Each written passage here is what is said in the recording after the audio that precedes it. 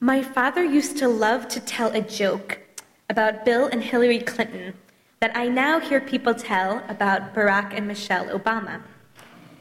The president and the first lady stop at a gas station.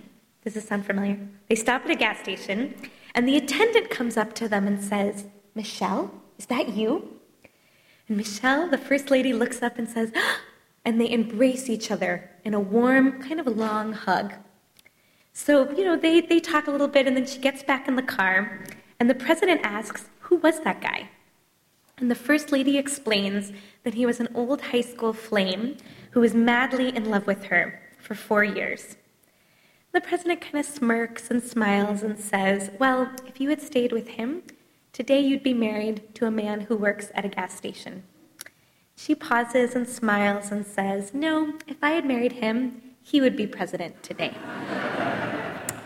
So, believe it or not, we have somewhat of a parallel situation in this week's Torah portion, Korach. There's a discrepancy in the story when you're reading the text about Korach's rebellion. At the beginning of Numbers 16, the Torah tells us, "Now Korach of Issachar, son of Kohath, son of Levi, betook himself along with Datan and Abiram, sons of Eliab, and On, son of Peleth, descendants of Reuben, to rise up against Moses." So there are 4 leaders of the rebellion against Moses. Korach, who's the most famous, right? Datan, Abiram, and On, the 4th one. But by the conclusion of the story in Numbers, when the rebels are being punished by God with quite dramatic deaths, only 3 leaders are still mentioned, Datan, Abiram, and Korach, and all of their families and possessions are all swallowed up by the earth as a punishment from God. But On, the 4th leader, his name is not on the list, and he's never again mentioned in the text. So the rabbis ask, what happened to On? What happened to the 4th leader of the rebellion, and why isn't he mentioned in the list of punishments at the end of the story? And they give us a midrash, they give us a story, a commentary, to explain what happened to On. Why did he not get swallowed up by the earth with the rest of the rebels? So it goes like this. After hearing Korach's call for rebellion against the unfair leadership of Moses and his brother Aaron, On, like a good spouse, goes home and tells his wife everything that happened that day at work.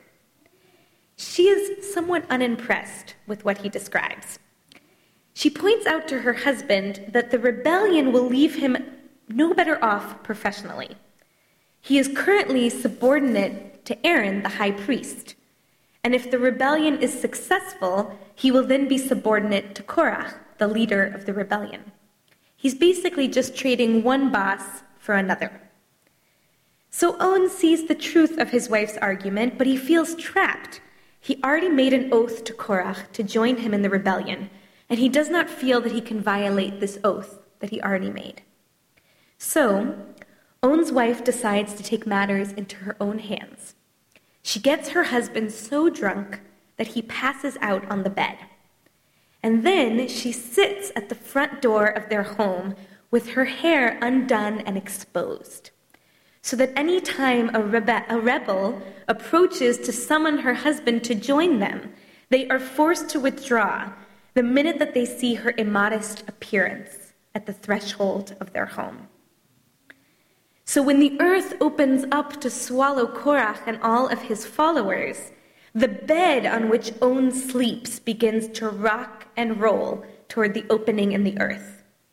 But On's wife grabs hold of the bed and pleads with God, "O Lord of the world, my husband made a solemn vow to never again take part in any rebellions. You who live and endure for all eternity can punish him if he ever proves false to this vow." So God hears her prayer and spares On. When On finally wakes up with a potentially serious hangover, the rebellion has already been put down and he is still safe at home sleeping in his bed. So although we never learn her name, On's wife saves her family from destruction. Her ingenuity keeps her husband from being swallowed up with the rest of Korach's rebellion. She even lies to God, or at least we never learn in the story of whether or not he actually made a vow before he passed out. But she claims he does, and whether God knows the truth or not, God, in essence, forgives him, or at least honors her, by letting On and his family live. The rabbis are so imaginative in this story.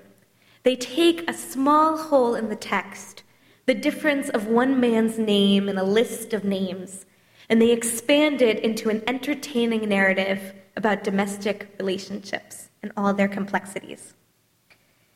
So there are many directions that we can take in understanding this text. There are many complicated layers, certainly in its portrayal of women.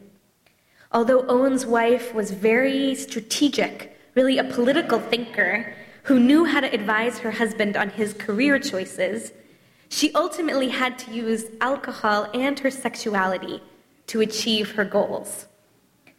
Right? So that's a little complicated, but it's not what I want to talk about or focus on this Shabbat. For this Shabbat, I felt like I had to name it. I didn't want you to think I didn't recognize the gender implications of the text. But for this Shabbat, for Shabbat Korach, I want to focus on another dimension of the story, that we are not alone in leadership.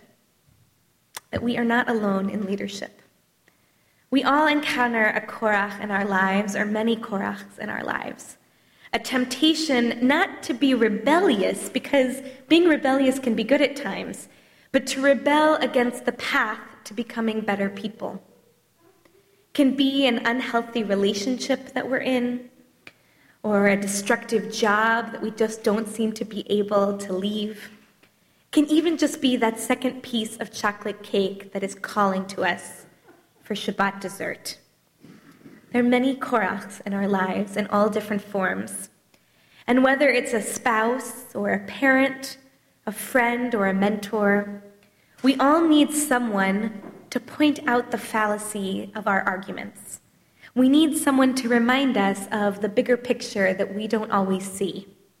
We need someone to help keep us from making poor choices. The need for these partners to not only support us, but also perhaps to police us, is just as imperative for us today as it was for the rabbis who wrote our midrash. Hopefully, we don't have to use alcohol to be that person, but you get the idea. Without his wife, On would have joined Korach in the rebellion, and he and his entire family would have been swallowed up by the earth, never to see the promised land. So over the span of 2,000 years, from rabbinic literature and the Talmud and the Midrash, to a popular joke that seems to evolve over time, there is a common archetype of the strong woman behind the powerful man. And in some ways, things have changed radically, and in other ways, they have stayed very much the same. But on this Shabbat, let us appreciate the timeless message that we are not alone in leadership, that we need to be in relationship with each other to be successful in life, in all of its different forms. So on this Shabbat, may we learn from On and his wife. May we search out and be open to the counsel of those we love and respect. And may we offer wise and compassionate advice to those that we hold dear. Shabbat Shalom.